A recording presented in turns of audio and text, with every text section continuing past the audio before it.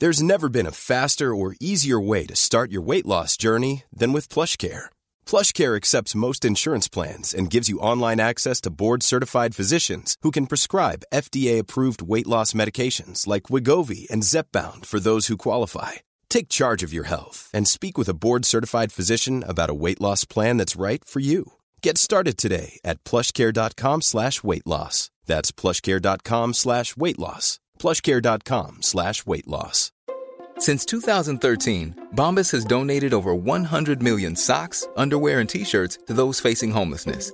If we counted those on air, this ad would last over 1,157 days. But if we counted the time it takes to make a donation possible, it would take just a few clicks. Because every time you make a purchase, Bombas donates an item to someone who needs it. Go to bombas.com/ACAST and use code ACAST for 20% off your first purchase. That's bombas.com/ACAST, code ACAST. Hello and welcome to a Off the Beaten Track live special. This is the first live show I've ever done, and I was blessed to have Mr. Dom Joly as my guest. Now, to give you a little bit of backstory on how this come about, I'd obviously interviewed Dom previously for Off the Beaten Track, and I got asked by previous guest Matt Stocks, I should say previous guest and friend Matt Stocks, who was doing an evening with Dom, if I would like to come along and open proceedings and do a live Off the Beaten Track with him. So I've changed the format of the original questions, which Dom's already answered on the episode in the back catalogue. Go and have a listen if you haven't already. And I based it all around live music and live experiences and concerts and festivals and such. And it was a great time. A lot of you turned up to watch it. It was at the O2 in Islington. And then when I finished, Matt took over and done another fantastic episode, which is also available now as well on Life in the Stocks with Matt Stocks, which is a great podcast. Similar to this in regards to generally it's guests from the world of music or the TV or film. And it's again long form interview and chat with the guest, and Matt's a great lad, as I'm sure you're aware of from listening to his episode on this. And again, if you haven't, go back and check it out. Before we get on with this episode, big thanks to 76 for producing it. Thanks to Matt Stocks. Thanks to Dom Joly. Thanks to the O2 Academy in Islington, who looked after us and kept us plied with booze. Thanks to SOS Clothing for sponsoring this podcast. Thanks to everybody at the Distraction Pieces Network. Thanks to My Name Is Ad for the artwork. And I think we're done. So please enjoy Off the Beaten Track podcast, live special with Mr. Dom Joly.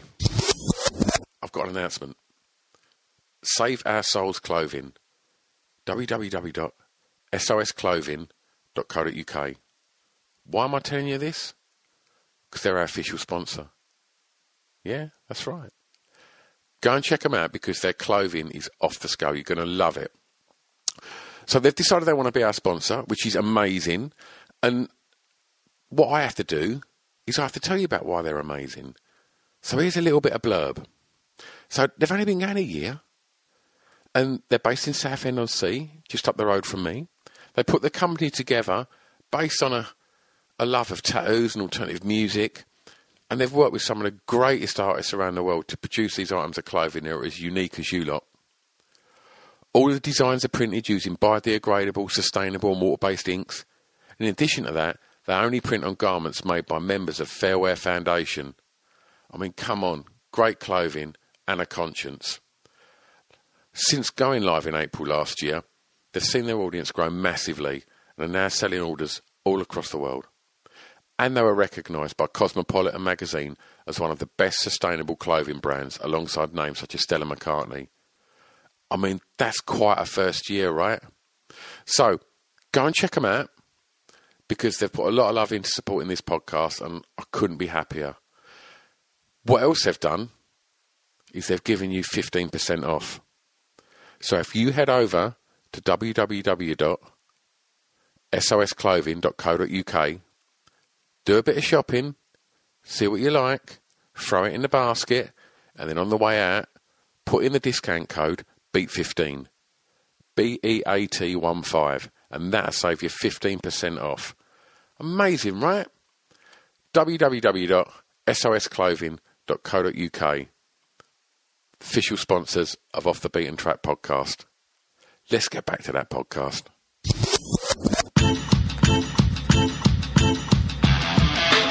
It's Off the Beaten Track podcast on the Distraction Pieces Network with me, Stu Whiffen. All right, ladies and gentlemen, without further ado, let's bring out tonight's extra special star guest. Please give it up for Dom Jolly.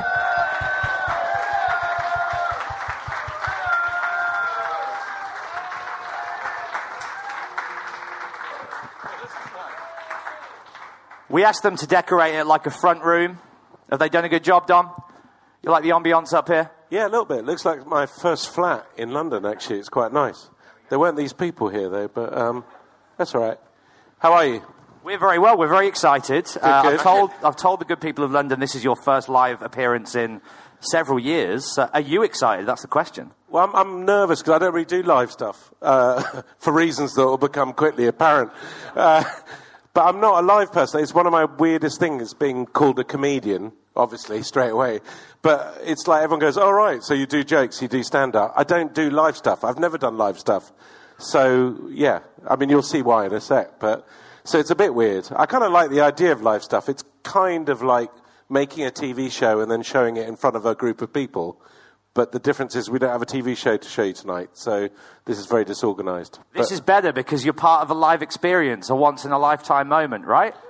Hey! Yeah, but all I know is the moment you use the word experience with anything, it means you're trying to bump it up a bit and it's going to be shit. Well, time will tell, I'm playing this, aren't I? All right, anyway, enjoy it. It'll be fine. It's only 6 hours and then we'll be out of here and it'll be absolutely no problem at all. Have you locked the doors, David? Yeah. Good man. We'll lock it down because we're in all night. I was born at an early age. Without further ado, Stuart, over to you for a live edition of Off the Beaten Track podcast. Thank you very much, Matthew. Which is basically not a podcast, it's just someone talking. A live cast. Yeah. All right, so as we normally start with this podcast, ask people what the first record you ever bought was and things like that. But since it's a live show, Dom, I thought we'd just talk about your live experiences. Well, this won't take long. Exactly. And obviously, music's going to be... I mean, music was a key thing alongside the comedy. Well, actually, it's more important than comedy. Because obviously, as I said, I'm not a stand-up. I kind of fell into comedy because it was something I did. But really, even on Trigger Happy, I was more interested in Trigger Happy I'm proud of, and it was great, and there was lots of funny stuff. But for me, it was about the edit. And I get into the edit, and then I was like, oh my God, I've got every song I've ever heard in my life. What song can I put on top of a thing of me to make me a lot more exciting, sort of thing. So it was kind of like, I didn't make it in a band, because I was in a band. So I'm going to take every song I like and put it on top. So, yeah, I'm more into music than comedy. And I was always interested in the fact that, for instance, you dressed as a snail on a zebra crossing. Go straight there with my best joke. Yeah. Would be soundtracked by something really heart-wrenching. Yeah. Like, was that a sort of conscious decision to... No, it wasn't. And it was so odd because, I mean, basically, I'm an ex-goth. I mean, I like sad music. Sad music makes me happy, which is what being a goth is about. Like, stupid people think, oh, sad music makes you sad, that's bad. Yeah. But if you're a goth, you kind of think, no, sad things make me happy. I know it's not good. So one of the problems I had when I first did Trigger was that my comedy was kind of pretty basic. You know, if you're really going to slag it off, which a lot of people do, it's like, oh, look, it's a cat and a dog fighting each other, or it's a cat chasing a mouse through cheese shops. But drop in a bit of Jacques Brel on top of that, and suddenly you've got a bit of unwarranted depth. Yeah. And one of the problems I had when I first did Trigger was I just did these really stupid things, which I kind of loved, but it wasn't about stupidity. I just wanted, to me it was, so I did, for instance, one of the first things I ever remember filming, and it was so British, I found a Womble costume, at the BBC storeroom, and no one had asked for a Womble costume for ages. So to me, it was obvious. Womble costume, let's go to Wimbledon Common and get a Womble littering. Like, that made sense to me. And it was basically Womble on the verge of a nervous breakdown. So I did this shot of a Womble just throwing litter around, going like that. And it didn't mean much, and it was kind of funny. And then I took this song by Baby Bird. I'm a big fan of Baby Bird. And there was a song called, I can't remember which one I used, actually. I think it was, I can't remember, but it was one of Baby Bird's many greater songs than You're Gorgeous, and put it on. And I remember taking it to Channel 4, and they said, yeah, this is great, but the song's a bit sad. Yeah, so maybe we could put something like some cartoon music. And I was like, no. And I suppose what I'm saying is that when I look back on it, it's really obvious. Like, my stuff's quite dark. But it wasn't like I analysed it. And when I was doing the Womble joke, I was thinking, no, this is a really, like, dark take on children's TV, and we must juxtapose this with some sad music. It just made sense to me that everything must be terrible, and I wanted to put it on. But I remember I had to have that fight quite early on, and they're going, no, if you put some comedy music on it, it'll be fine. And I fought that straight on, whereas I gave in on things comedy-wise. Yeah, it's interesting that you picked that Baby Bird there. Sorry, but because since then you've remained good friends with Stephen.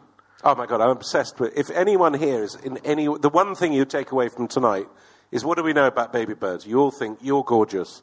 Great. We all think that's a great song, but it's a bit naff because it's used at weddings. It's not. You're Gorgeous is a bit like Bruce Springsteen's Born in the USA. It's completely misrepresented. If you actually look at it, listen to it, it's a deeply dark song. That's his only big hit. Since then, he's more than Prince. He makes about 20 albums a month in his basement that he just seems to send to me. And they're fucking incredible. But, I mean, I was telling you earlier, I've got this podcast called Earworm, and I found this song he sent me on a CD, and I thought, this is the greatest song I've ever heard in my life. It was like a 12-minute song that I think was probably called Panic Attack, because the chorus was, this is a panic attack. So I ring him up and go, you don't have that online, do you? So I can, like, put it in the edit. He goes, remind me of the song? I go, well, it's a 12-minute fucking amazing song with the chorus going, this is a panic attack. And he goes, no, can't remember. And he genuinely makes so many songs so brilliant. And so I'm like, so you're telling me that you've sent me a song that nobody else has heard, and I'm going to be able to put out. And then again, on the new Trigger Happy, he sent me a song. He sent me a CD, and I chose one song. It was amazing. And when the new Trigger Happy went out, it was the most requested song. And I said to him, we've got to find out what that song's called. He goes, oh, I don't really know. And I go, well, you sent me a CD with a rabbit on it. He goes, oh, yeah. That's the Gold Rabbit CD. I go, oh, great. Well, it's track 12. He goes, oh, I just called every song on the album Gold Rabbit. So, you know, it's kind of half genius, half stupid, but he is fucking brilliant. All right, so to kick things off, Dom, what was the first live show you ever went to? Okay, this is such a good story that it sounds like it's not true, but it is true. Okay. So I went to a boarding school, so I wasn't allowed out to gigs, but I was so into my music, and I lived abroad. And the band I was obsessed with for quite a long time, and I'd still stand by it, was Spear of Destiny, who started off as Theatre of Hate. I now realise have possible fascist tendencies. That was not why I liked them, but Spear of Destiny was a band I loved, and they had an album called One-Eyed Jacks, and I fucking loved that album. And about the first time I ever came to London was I was planning my 18th birthday, still at school, had no idea what London was about, came up to London 4 months before to try and plan it, found I couldn't get into any of these places, and I saw a nightclub called Bananas. Straight away, a bit of a red flag, you don't want to go there. And I think it was £1 to women before 11. I mean, basically, complete shithole, basically. So I thought, that's where I'm going to have my 18th, because we can all afford it. So I invited all my, well, not my many friends to there. And then my girlfriend bought me tickets to Spear of Destiny at the Hammersmith Odeon on my birthday. So I thought, great, I'll go to Spear of Destiny, have my first gig, and then turn up at Bananas off Oxford Street and shag everyone I've always wanted to shag. Long story short, I didn't realise that gigs went on long. So when I came out of Spear of Destiny at 11 o'clock, Tube was shut. I couldn't get to Bananas. I have pictures of my 18th birthday party at Bananas, but I wasn't there. But the gig was fucking amazing. So that was my first gig. Fantastic. Right. The first show that you performed at. So let's talk about your band a little bit. Oh, okay. You mean perform? Because I haven't done comedy. No. You know, oh, right, yeah. Because you mentioned on the podcast that you played CBGBs. I did, yeah, but that was the apex. Yeah. So the very first band we ever played. So I was in a band called Hang David, which again, band names are so important. Yeah. We nearly called ourselves Pelvic Thrust. Because I think that was a bad news or a Spinal Tap thing. Yeah. But straight away, if you call yourself Pelvic Thrust, you've got a tiny audience window anyway. You've probably got rid of 90% there. Yeah. They're thinking poodle hair rockers sort of thing. And we fiddled around for ages, and in the end we called ourselves Hang David. I mean, that's a great marketing meeting, isn't it? But, yeah. Pelvic Thrust, no, Hang David. Well, it wasn't that. But even worse, I mean, our band was so bad because the best-looking guy in the band, and the only person women were interested in, was the drummer, David. And he was actually well hung, as it turns out. So I was in a band where basically by naming it Hang David, I'd accepted that I was not the draw and that the drummer was better hung than me. So any groupies were not going to come to me. Interesting fact, Well Hung David went on to edit Trigger Happy, and he was the editor in Trigger Happy. So he was very good, but he's got a tiny penis, but he's great. So the very first gig we did, so after we got together, was the Rock Garden in Covent Garden. And it still seems a bit naff, but at the time, that was quite exciting. It was, 100 people, and we went in there and we had to give a demo. I can't remember what it was, but we got our gig there. It was so exciting. It's so weird. That was the first gig when I was doing bands. We got, we was told that we could play the Rock Garden. And it was the first venue we played where, in the post, we received proper tickets. Yes, that's right. And I've got my ticket. That's what was so exciting, because normally it's like, give us 100 quid, you can do what the fuck you want. Yeah. Just get out at 10. Yeah. But it was like, there it was, Hang David, doors open at 8. It was amazing. And I remember only slightly ruined by my mother turning up, and she'd wrapped pillows. She's not a music lover, I'll be honest with you.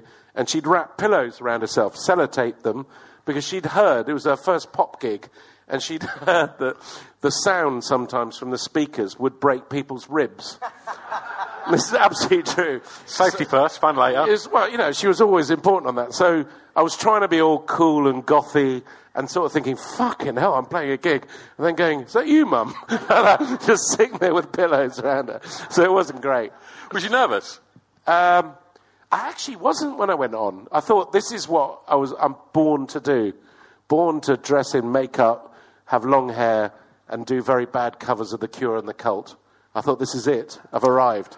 I'm very needy, as you two are, because otherwise we wouldn't be up here. Of course. And it was the first thing I'd ever done, apart from like some school play. And the school play, you're like, well, who gives a fuck? It's someone else's thing. But at least, I mean, I can tell you now some of my lyrics. I'd written lyrics. And they were quite deep. I was quite into Marillion at the time, but it was kind of like indie meets Marillion, so... Who'd like to hear some of Dom's lyrics? Well, you're going to hear them. It was... I can't.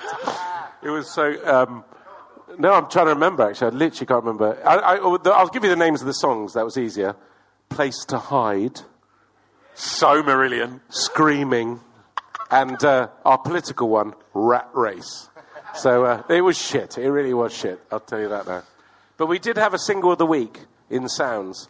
That was my high point in music. And the review said, like hurrah, eating crisps. And I still have no idea what that means. So from being tinged with Marillion, playing the Rock Garden, how did you end up at CBGB's? So we played the Rock Garden, and then I think we played the Mean Fiddler, and then we played, all the sort of the London circuit. The toilet circuit. Yeah, the toilet, well, we called it the big circuit. But yeah, sure, whatever you want. And then we had our bassist died, which is a great Spinal Tap story. He literally just did die. Nothing rock and roll. He just died. And so we didn't have a bassist. And so our guitarist, who was very pushy, put one of those things up in one of those shops in Denmark Street, which is where, the Who got together and stuff. I think we thought that's what would happen. So he put a thing up with one of those things you just pull off the tag saying, bassist wanted for happening new band, much like The Cure, Cult, blah, blah, blah. Anyway, 2 weeks, nothing happened. We got one call from this American guy.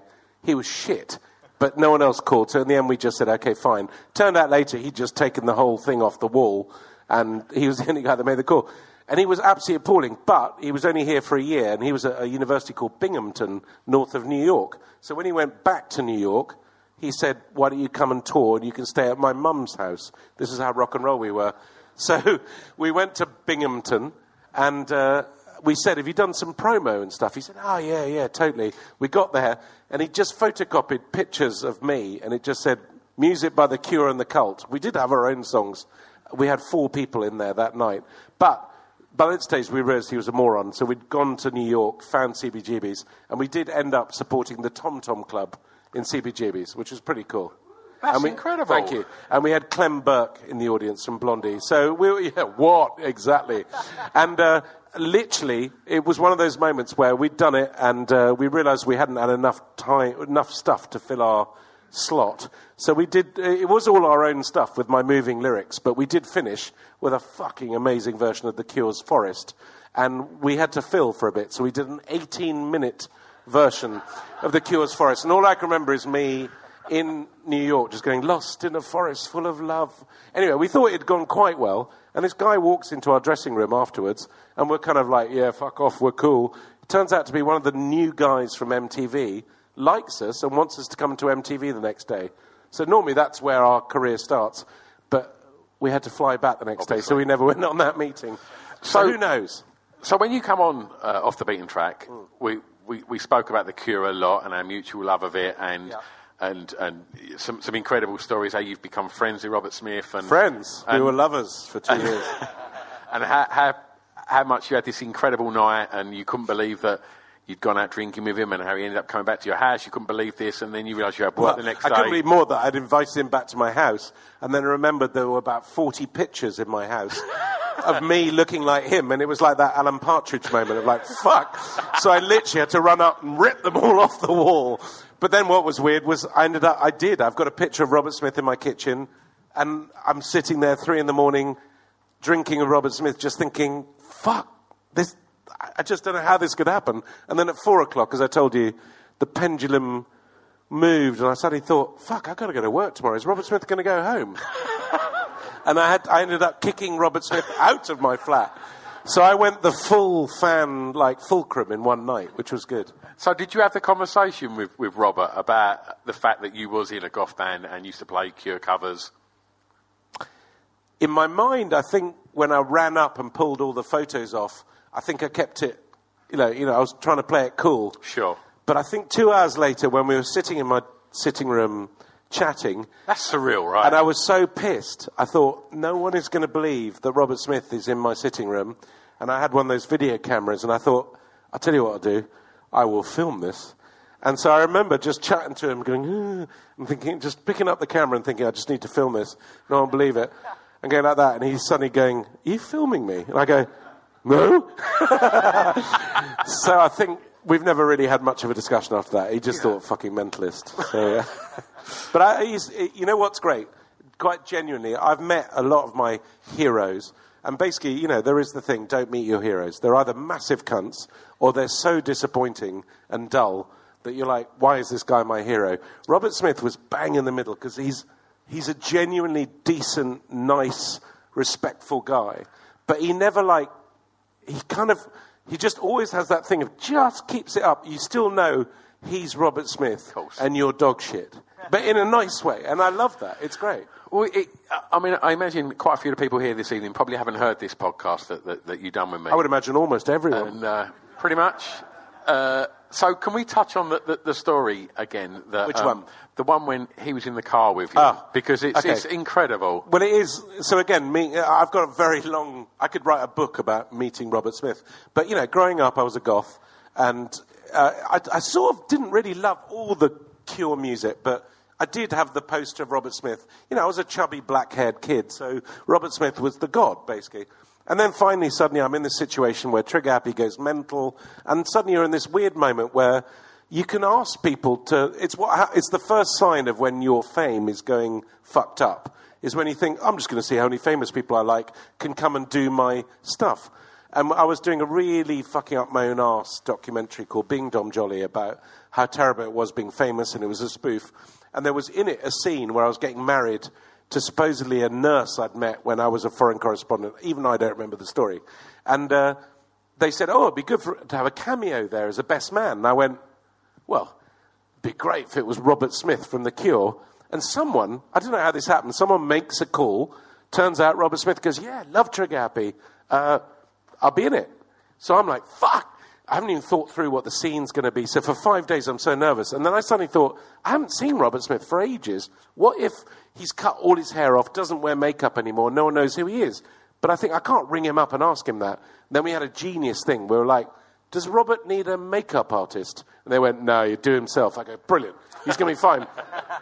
So I'm in my office, and suddenly someone knocks on the door and goes, Robert Smith is in reception. And I'm like, play it cool, play it cool.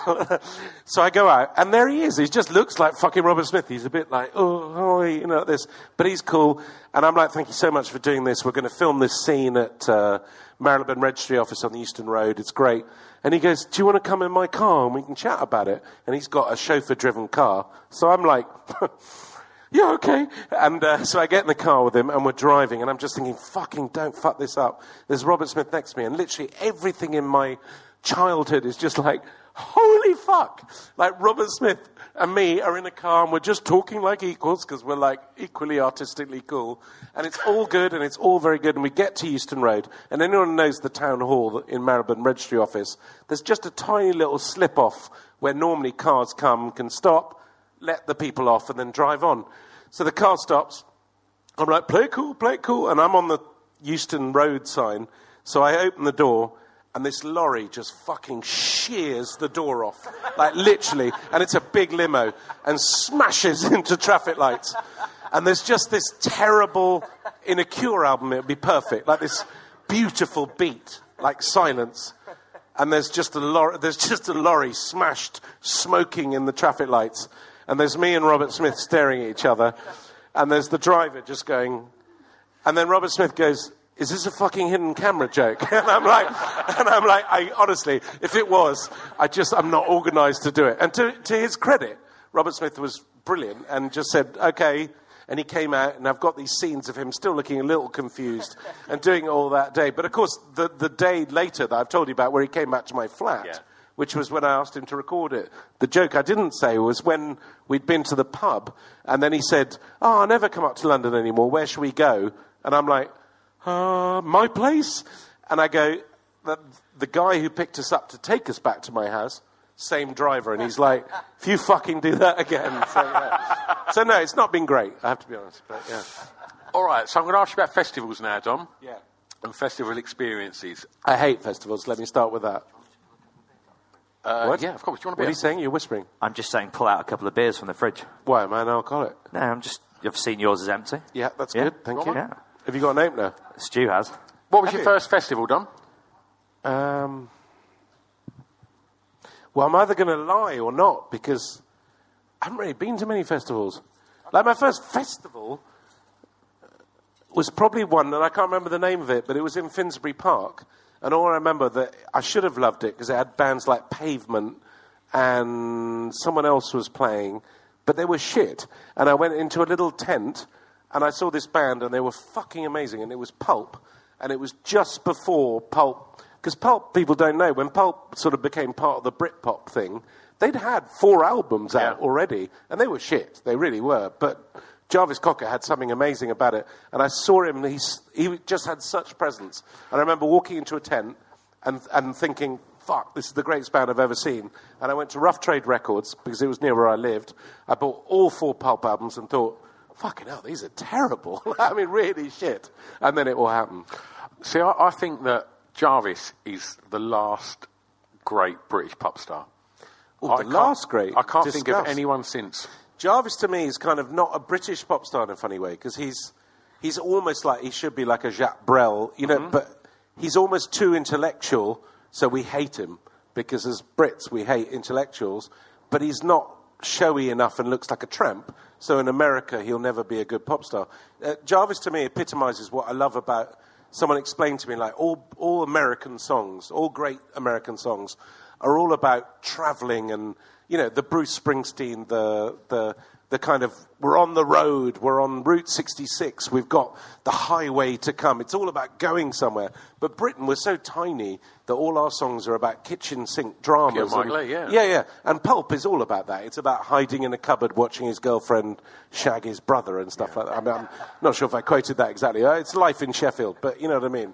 And that's what I love about it. Yeah. And that's why I love Blur, for instance. Blur, and if we're talking about perfect band names, Blur is so brilliant because, I mean, let's look at those two, Blur and Oasis. Now, when I first moved to the country, I lived near Swindon, and obviously, as you would, you just slag off Swindon, and a local newspaper would immediately go, local comedian slags off Swindon. And there was a moment in my career where Swindon Council challenged me on Radio 5 Live to be taken on a tour around Swindon to show that it wasn't as shit as you think. And honestly, you said yes. They had. Oh, of course I went. And there were two facts. Firstly, there was the Magic Roundabout, which I don't know if you know about, but Swindon has this roundabout that is utterly. If you're on acid, it makes sense. But there's 6 roundabouts. It's shit. But the other one was a complete lie. They have the Oasis Leisure Centre, and they go. And of course, this is where Oasis got their name from. And you're like, really? So what? Liam and Noel, when they weren't fucking burgling around Manchester, said, do you know what? I'm going to go down to Swindon because they've got a wave machine. And then it's like, it was such shit. It was insane. But the reason I'm getting to that is Blur, whatever you think about Blur, we all think, you know, I mean, and I'm fine ones talk, but middle-class art school wankers. But I love Blur because, that word Blur, you're not going to not go and see the band because you see Blur playing tonight. So it kind of doesn't give you enough. You think it's good. But also, I love Blur because whatever you think of Damon and his his motley shit, there is nothing more brilliant than Damon Albarn. He's a fucking, and forget Alex James, we won't get into that, but Damon Albarn is a fucking amazing songwriter, and he's that perfect person that can write an amazing pop song like Country House, which is a terrible pop song. It's basically about my record company manager made so much money he bought a big country house. But there's a chorus in that has so much sadness and melancholy, and it's like the Kinks. And I will defend Blur to the hilt. Don't know where I got there, but there you go. Hello, I've interrupted the podcast again, haven't I? Sorry, it won't take a sec. All I want to say is, the songs that we're talking about in this podcast, if we can't play them, it's just because of the regulations regarding playing licensed music and such. So, if you want to hear the songs... Planning for your next trip? Elevate your travel style with Quince. Quince has all the jet-setting essentials you'll want for your next getaway, like European linen, premium luggage options, buttery soft Italian leather bags, and so much more. And is all priced at 50 to 80% less than similar brands. Plus, Quince only works with factories that use safe and ethical manufacturing practices.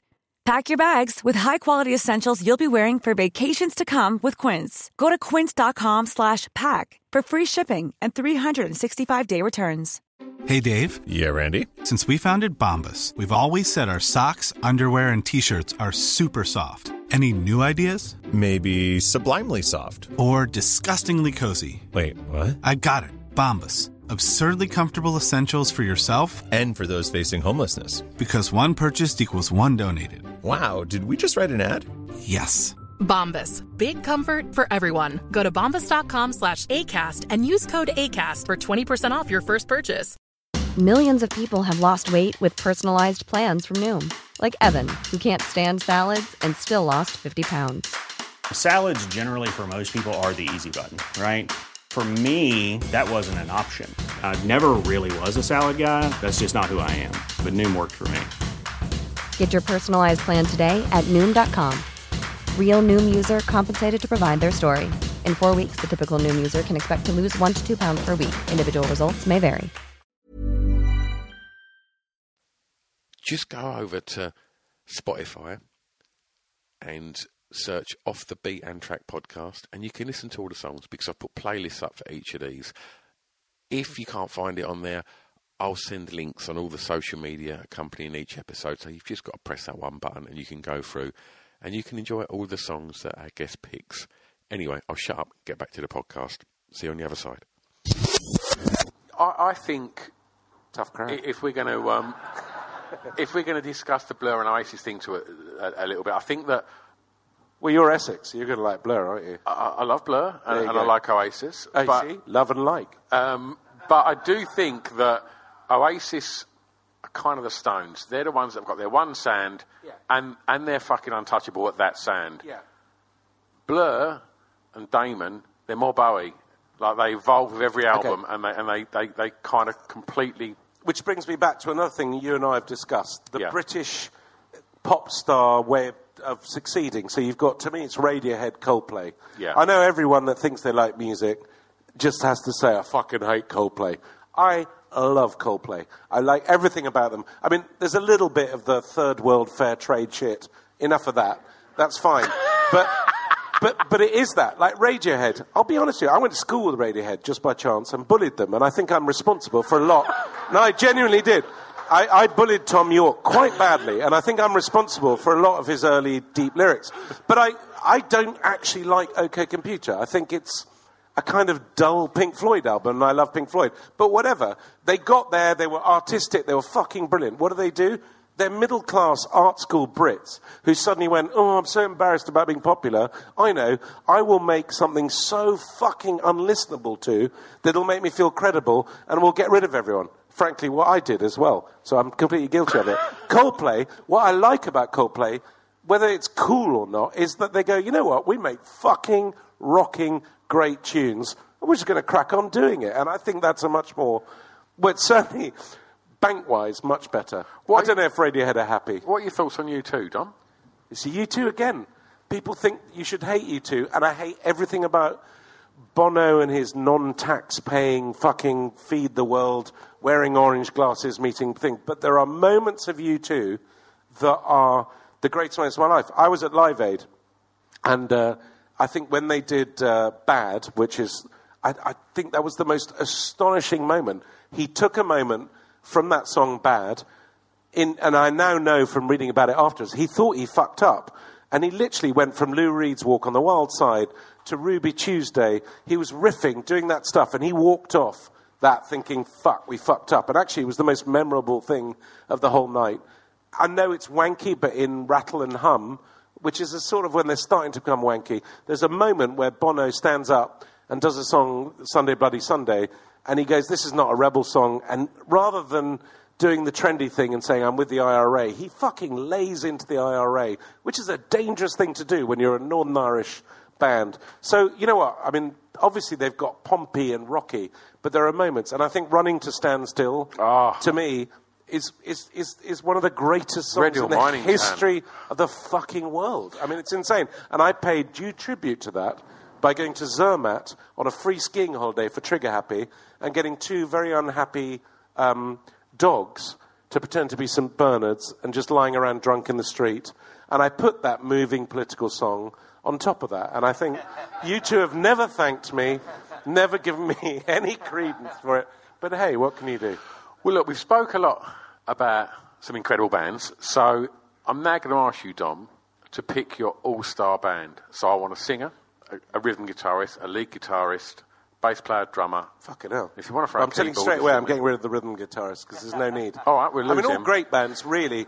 One of the ironies about music is that the greatest bands and the bands that have the most kind of impact tend to be three pieces. Think about The Jam. Think about Nirvana. I mean, so really the rest are kind of fluff, aren't they? They're kind of... So I'm going to go for a three-piece band. Okay. I can't be in this, obviously. No, all right. So I would go with Prince, because I think he just... The joy is, any one of the other two that was ill, he could play everything else. What's he doing in your band, though? What? What's he doing in your band? I think I'm going to make him drummer. Yeah. Because it would piss Sheila E. off. Yeah. And also it just keeps him at the back so I can have a chance with the ladies. Because, yeah, so I'm putting Prince on drums, but he has to keep a shirt on. And he has to shave the moustache. It's no bum fluff from Purple Rain. He has to be No. You guys have sort of committed. But Prince was bum fluff. So I'm going for Prince on drums. I'm going with... We haven't thought this through, really. And it's too obvious to go Bowie. So what do we need? Presumably we've got a guitarist that's going to play the bass. So we need a good guitarist, don't we? I don't like guitarists. They fucking irritate me. No, but do you know what I mean? It's like, can you name a guitarist? Well, I go for Mitt Rock, probably, because I like Mitt Ronson. I think I go for Mitt Ronson, because I think he was a genuinely... If I think about guitar things that I've loved in my life, a lot of them came from him. Sure. And he was kind of undervalued and stuff. And he's from Hull, and everyone from Hull needs a help. So I'm going to go with that. So we've got Prince and Mitt Ronson, and then singing, I'd have Jacques Brel. Nice. Just because I'm obsessed with Jacques Brel. He helps you when you're playing that game, name 5 famous Belgians. So that's there. And also, it would be a band like no other. Absolutely. And that was a shit band, isn't it? It's not the greatest, I've got to be honest. Yeah, but you don't know, and that's why. We mentioned festivals earlier, and you said you don't like them. Yeah. But we spoke a couple of weeks ago, and you mentioned that you're doing a festival. Well, I'm not doing one, but I live in Cheltenham, which is obviously one of the hippest towns in Britain. Very, like culturally it's a fucking shithole, and it's white, and it's middle class, and it's famous for festivals. It's famous for the racing festival. I fucking hate racing. It's famous for the literature festival. Unless I'm in it, I hate it. It's got a jazz festival. No one likes jazz. Random tuneless nonsense. It's got every festival, but of all these things, it's just Cheltenham's got this amazing... It is a beautiful town, whatever you think about it, and there's nothing that I want to go and see. So I thought, well, fuck it, I'll set up my own festival. If Alex James can have a festival, I can have a festival. So, I'm going to set up a festival, and it's called... Well, I was going to call it No Such Festival, or not the Cheltenham Festival, but actually I suddenly realised it's fucking easy. I got hold of the council. They're now going to give me a different iconic Cheltenham venue every year, and I'm going to take it over. And what I really want is something... Firstly, I want a winter festival, because I'm a goth. So I want it about the 10th of January, when everyone's kind of... Christmas is over, everyone's a bit hungover, no bands are touring. I want a unplugged acoustic type thing. And my dream list is Nick Cave, Boxer Rebellion, Leisure Society, Baby Bird. And I've got Leisure Society and Baby Bird already. Boxer Rebellion just split up, but I'm going to try and persuade them. Nick Cave, nothing back yet. But you know what he's like. He's a bit depressed. We'll get there. Flaky. Yeah. Fucking gloomy bastard. Have you seen Nick Cave live? No, I haven't. And it's one of the biggest... Again, as an ex-goth, I never got Nick Cave. I kind of knew I should love Nick Cave. It didn't do it for me. Everyone I knew that was into Nick Cave was a pseudo fuck. And I just hated them. And then, I think about the same time, I heard the Ship song, which would be my Desert Island... I mean, Come Sail Your Ships. It's the greatest song ever. But also, he made 2 of the greatest musical documentaries I've ever seen. One was Skeleton Tree, which is the most recent one. Fucking amazing. And he did one before, which I can't remember the name, but it was kind of like a fake autobiography, and he had Kylie Minogue in the back of... honestly, if you've not seen them... 20,000 Hours on Earth. If you've not seen any music video ever, go and see 20,000 Hours on Earth. Oh my God, it's amazing. I think you... I'm going to sound like such a middle-aged fart here, but I do think... I'd agree, yeah. You grow into Nick Cave, don't you? Because I don't know. I think, yeah, you do. I think I had so many mates. But that means normally that's fucking a cunt, isn't it? Because, I mean, I don't want to grow into music. I want to like it when I'm 20. But I had loads of mates that pretended they liked the birthday party. They didn't fucking No one liked liked that. Party. No, they didn't. That's like the people that said they were on heroin for 10 years. No, they weren't. The people that were on heroin for 10 years are dead. Yeah. Yeah. But I think, I don't know. I just think it's one of them things that you just kind of... As you get a little bit older, you discover Nick Cave, and you've got a little bit more time, and it's not... You don't think it's more just, we don't really like nightclubs, and we just sit there and... I mean, I didn't like dancing. Like, I think the thing, probably not you with your dodgy moustache, but I think the thing we have in common is I love music, but I hated nightclubs when I was a kid. Yeah. And I'd go out, and I'd go, you know what, I'm just really happy here, sitting here like this with a beer, listening to music, and some twat will come and go, well, you're not dancing, what's wrong with you? I go, I'm fucking fine. Yeah. And they go, what's wrong with you? I go, nothing's wrong with me, fuck off. And Nick Cave, there's no way you're going to dance at a Nick Cave gig, so that's why I like it. I got told off by a goth at a Depeche Mode gig. What did he say? Please go away. I was at Depeche Mode gig at Crystal Palace when they done the Songs of Faith and Devotion tour. And they were supported by Sisters of Mercy. And original goths. Yeah. But shit. This girl was in a dyed black wedding dress. And I think they played... You know, we're talking to people here. This isn't some sort of dream. And they played one of the hits, and I was having a little dance. And this angry goth on this guy's shoulders in a wedding dress, turned around and told me to stop dancing because I want a goth. Weren't allowed to dance. But that's kind of why I like being a goth. That you can be contrary. There's no rules. I mean, I was a goth for 10 years. I had no fucking idea what the rules were. I never understood the philosophy. There's no basic text that you can read when you become a goth and think, I'll flick through it and kind of say, why are you a goth? I had no idea why I was a goth. I just liked cider. I had black hair and I was a bit porky. That was it. Fuck the Mission. What? No, this is a problem, because when people talk about goths, you have all these terrible bands like Fields of the Nephilim, fucking The Mission. To me, the ultimate goth band is Love and Rockets, because Bauhaus was a bit like Sisters of Mercy. They were gothy, but they were almost too gothy. It's like fucking Bela Lugosi's Dead. It's like too much. But Love and Rockets made an album called American Express, which was literally... Imagine a really depressed goth suddenly made the perfect pop album, and that is Love and Rockets Express. None of you have heard it, and that's the problem with being a very good pop music goth. I'll tell you what we'll do, Dom, because we'll have some music on for the meet and greet part at the end. We'll play their album whilst we do that. That'll certainly empty the building, which is what we want, so we can all take drugs and fuck off. I've got one more question for you, Dom. Oh. Is there a band that whenever I'm on tour, you always go and see? Do you know what? I'm so bad because I don't see bands, because I live in Cheltenham, again, as I might have mentioned. And the reason I've set up a festival is we're not even on the good band circuit, we're on the tribute band circuit. So we've had bands like John Bovey, I don't know if you know, or CDAD, which are amazing. But we don't have any good fucking bands. But the band I've seen probably the most, the band that I would go and... Is that true? I don't know. I'm trying to think of a band I've seen, actually. Who have I seen? Do you know, I have no answer for that. What band have you seen the most? Well, it's The Cure, isn't it? And I was trying to avoid that because it just made me look like I was much more exciting than just a sad old goth. But I think I have seen The Cure. I've seen The Cure 7 times. I don't think I've seen a band more than that. Yeah. Don't judge me. You are. I hated all of them, but yeah. I think The Cure can be a little bit hit and miss live sometimes. I think they can be a lot of miss. Yeah. But the reason I love them is if you are The Cure and you can sell out to 1 million people in Rio, you just play all the fucking hits. Yeah. But they again, The Cure have that slight Radioheadness about them. Yeah. In that, last time I went to see them was at Wembley Arena. No band should ever be seen at Wembley Arena because it kills it. But at least if you're going to do it, play the hits. Yeah. And instead he did a sort of 28-minute noodle on a guitar. And I'm like, I fucking hated the whole evening, but I loved that he didn't just play the hits. Absolutely. So, I don't know what we've learned there.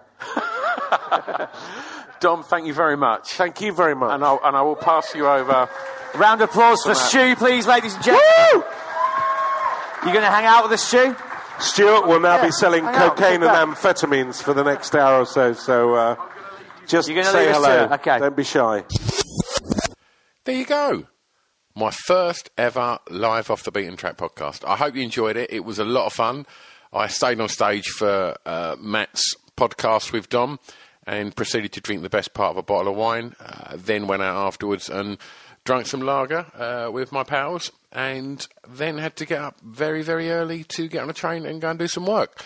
And I felt like shit in the morning, but it was worth every moment of it because it was a great night, and I had a lot of fun interviewing Dom, and I hope that come across in this. So as I mentioned at the beginning, go and check out the Life in the Stocks episode that followed mine. That's with Matt, and you're in for a treat there as well.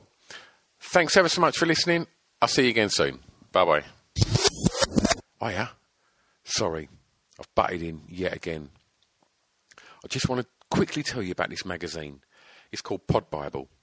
Now, Pod Bible is the new essential guide to podcasts. It's put together alongside Spotify and Acast, and it's a one-stop shop to tell you all about the podcasts you maybe know about, but definitely about a load of the podcasts that you probably don't know about that we think you should know about. I mean, in the first edition, there's interviews with Adam Buxton, interviews with Craig Parkinson. There's features on Jade Adams, and there's just an abundance of information about so many exciting podcasts that are out there. Also, Spotify have given us these amazing little codes. So if you do get a print copy, you can just turn on your Spotify on your phone, scan the little code, and it just automatically opens up the podcast on your listening device. How good's that? If you haven't managed to get a print copy, then just go over to www.podbiblemag.com and read it online, because the digital version is all over there and it's all free. So every other month there'll be a new edition out. So go and have a look and support us on the social medias as well. podbiblemag.com. It's Off the Beaten Track podcast on the Distraction Pieces Network with me, Stu Whiffen.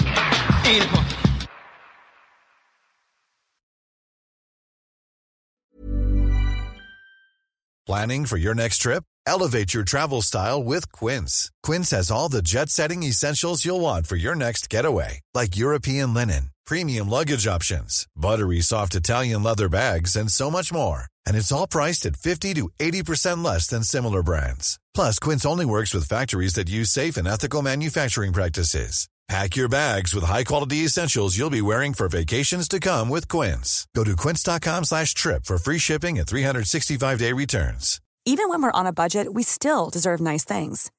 Quince is a place to scoop up stunning high-end goods for 50 to 80% less than similar brands. They have buttery soft cashmere sweaters starting at $50, luxurious Italian leather bags, and so much more. Plus, Quince only works with factories that use safe, ethical, and responsible manufacturing. Get the high-end goods you'll love without the high price tag with Quince. Go to quince.com/style for free shipping and 365-day returns.